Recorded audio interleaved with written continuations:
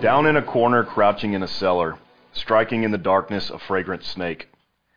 Jabbing down the hokum, mumbling bits of hokum, jabbing all the oakum that the joint will take.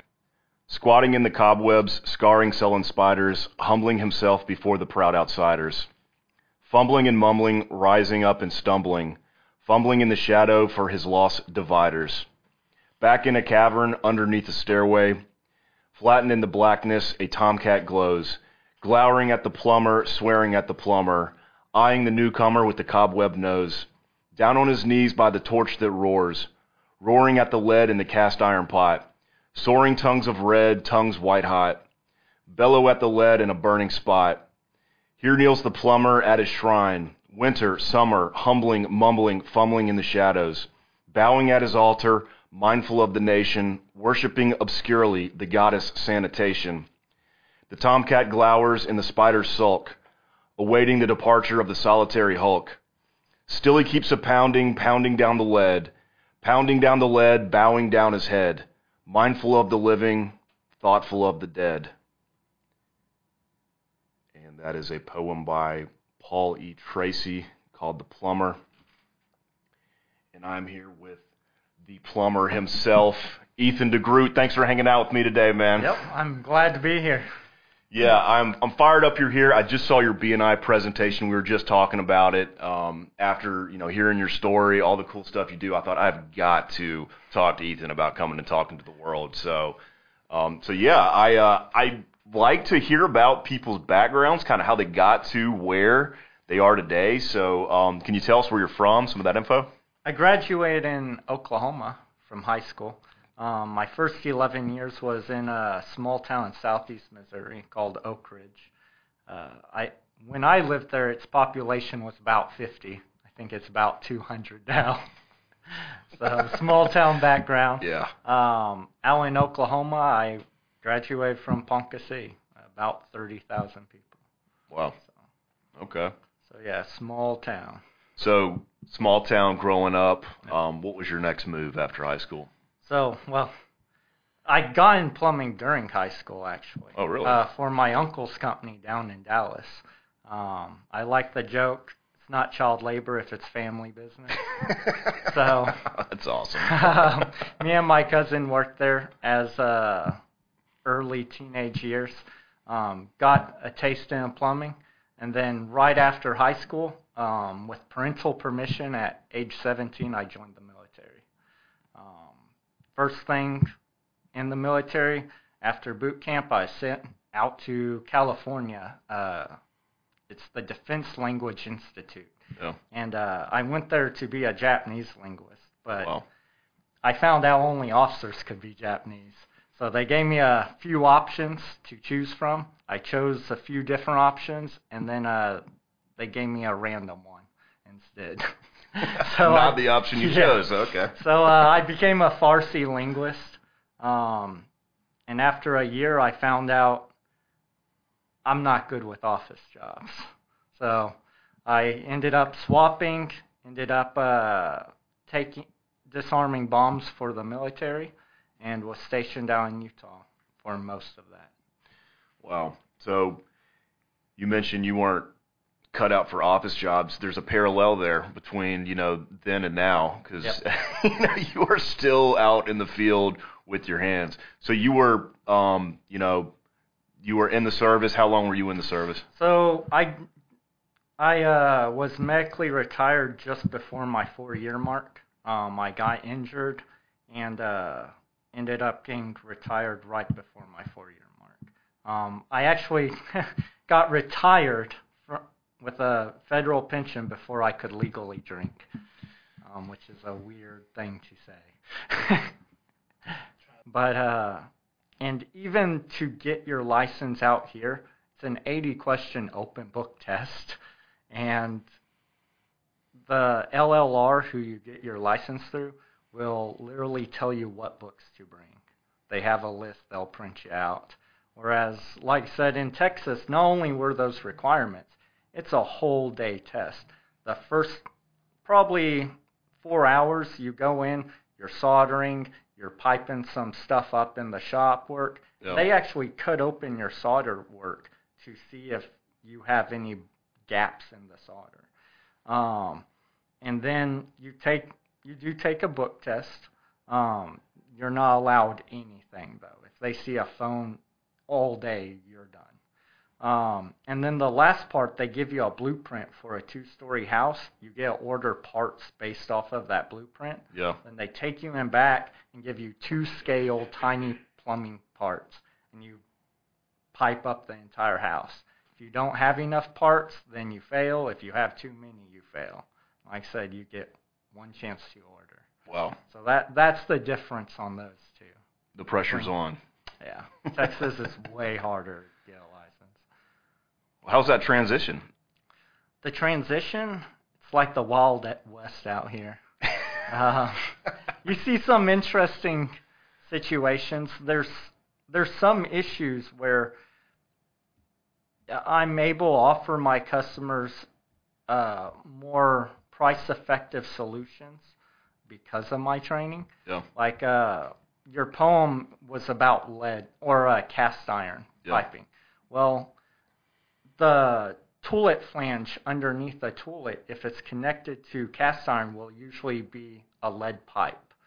And to replace the toilet flange, you have to solder to that lead pipe. Well, your solder is lead to lead. So if you're not careful with your flame, you'll just melt the pipe coming up to it. I gotcha, yeah. And I know I'm pretty much the only person locally that will do that, because out of the past 20 brass flanges, I've bought 19 of them in the past 5 years. And what that translates to for a customer is, by doing that, it might just be a few $100 fix. Whereas if you have to replace the whole section of pipe under the toilet, it might be $1,000. So the training from Texas does allow me to save my customers. Yeah, you really got to do surgery if you can't offer that service. Yeah. Okay. When you came, when you opened up, what was it like opening up doors? So we opened on Valentine. Well, so we actually found when we wanted to open a business, we found a local business attorney, because you hear nightmares of, opening the business wrong. And we opened up on Valentine's Day of, 2020. So right before COVID hit, which opening up pretty much the month of COVID starting was probably not the best timing. But, for plumbing, the big thing is just getting your name out there. Yeah. Advertisement's not as big for us plumbers. It's mostly word of mouth. Yeah. Because if you have a plumbing issue, you almost never, go look at a billboard. You're asking your friends, hey, do you know someone good? And so we had joined, we were the business attorney, her name's Kim Raber, who set up our company. She said, well, I'm in this business group. Would you like to come? And, you told me your story about your training in Texas, and we'd be happy to host you. And I went in, and the people were super nice and super helpful. And met quite a few friends that I have now. But, they took a chance on me. They used me once. And once they liked the result, that started the chain reaction for me, where just getting your name out there is the hardest part. Yeah. And I definitely recommend, if you're starting out, to get into a group of some kind, because it definitely will pay dividends. It's scary going into, though. But I think business in itself is a scary prospect. So. Yeah, I would agree with you on that. But you were B&Iing out the gates. Yeah. Oh, heck yeah. Yeah, I did B&I straight out of the gates, and like I said, you did it right. Yeah, I would say that's probably a way to go for any business, because word of mouth beats everything else. Or you could have 1,000 billboards, but if someone's best friend says use that guy, guess what? Your billboards aren't mattering. Very, very true. Well said. And in your business, what type of calls are you taking? I got to imagine there's just a ton of different types of plumbing issues that come up, commercial, residential, industrial. Yeah, so right now we pretty much focus on residential. I love industrial work. I've done it in the past, but you need more than 2 guys to do it. So pretty much all our work is residential. We probably half our work is service, leaking faucets, clogged drains, and probably the other half is remodels and things like that. I really like remodels just because you see the product from the stripped down walls all the way to the last where you're saying fixtures and everything's pretty. So awesome. And when you're doing a remodel, I gotta imagine, you're probably doing more than what, like for a service call, you're going to go fix something. With the remodel, you're like designing a plumbing system. Is that correct? Correct. So a part of the job that most people don't realize is plumbers design your plumbing system. Even on large industrial projects that I've worked on, you'll have an architect or engineer lay out the blueprints where plumbing has to go. But at the end of the day, if it doesn't meet plumbing code, the blame is on the plumber, even if it was the blueprint. So you have to rely on the plumber to know the codes, how to size certain pipes, and to design it so you don't get stoppages, you don't have too little water pressure. There's that old joke, the husband's taking a shower and the wife flushes the toilet and scolds the husband. Well, that joke came from pipes being undersized. So you'll have a undersized pipe feeding both the toilet and the shower. So if you don't size the pipes correctly, it could happen nowadays, which is a problem I see a lot here in South Carolina.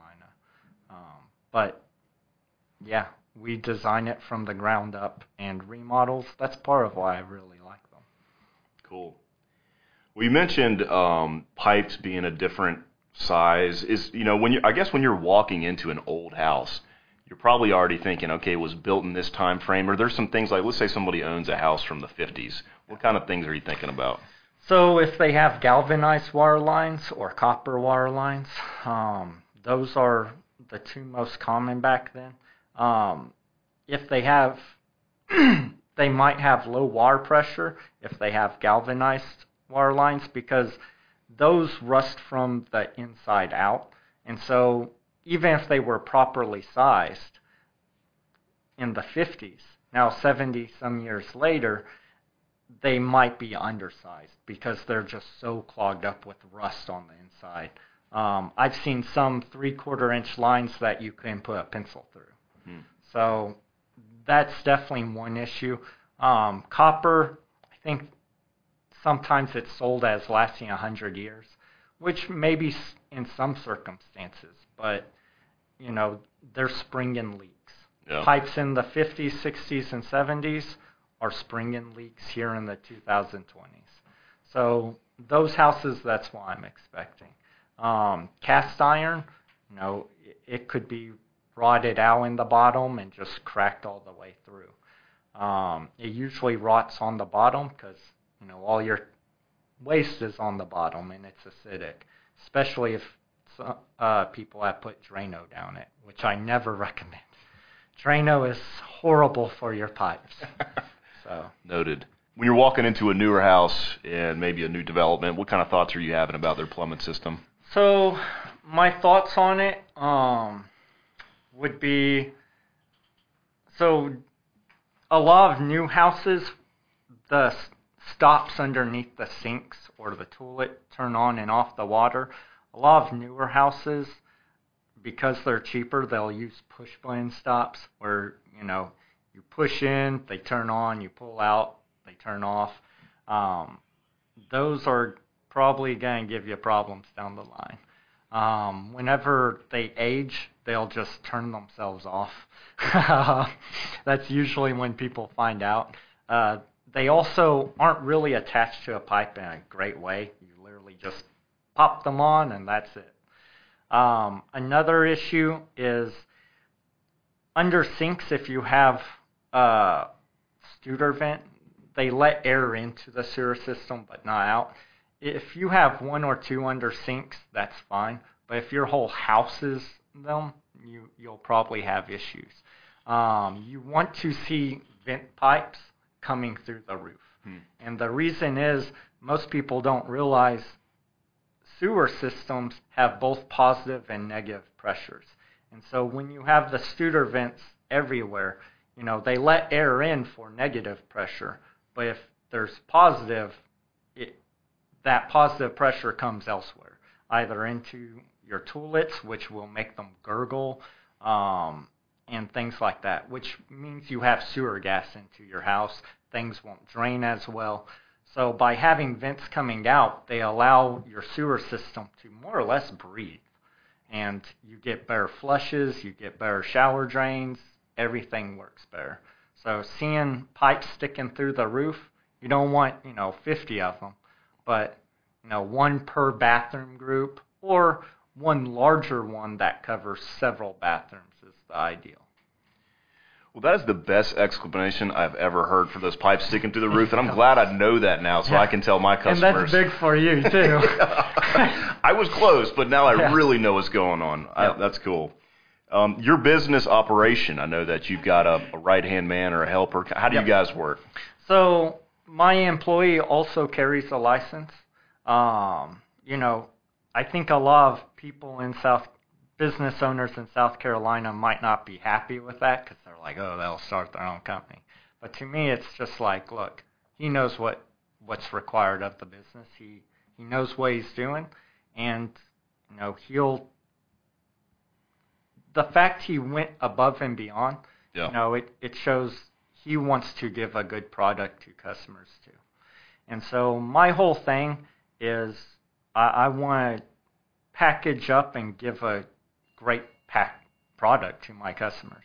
But as for how else we operate, like if someone gives us a call, come straight to my cell phone. So if you talk to someone on the phone, that's me. Most of the times, if you call halfway during a day, I'll pick up and ask you to send me a text message with your name, address, and what's going on, assuming it's not an emergency. Right. And I usually do my scheduling in the evenings. But I pick up during the day because if it's an emergency, if your house is flooding, we need to get there quick. Yeah.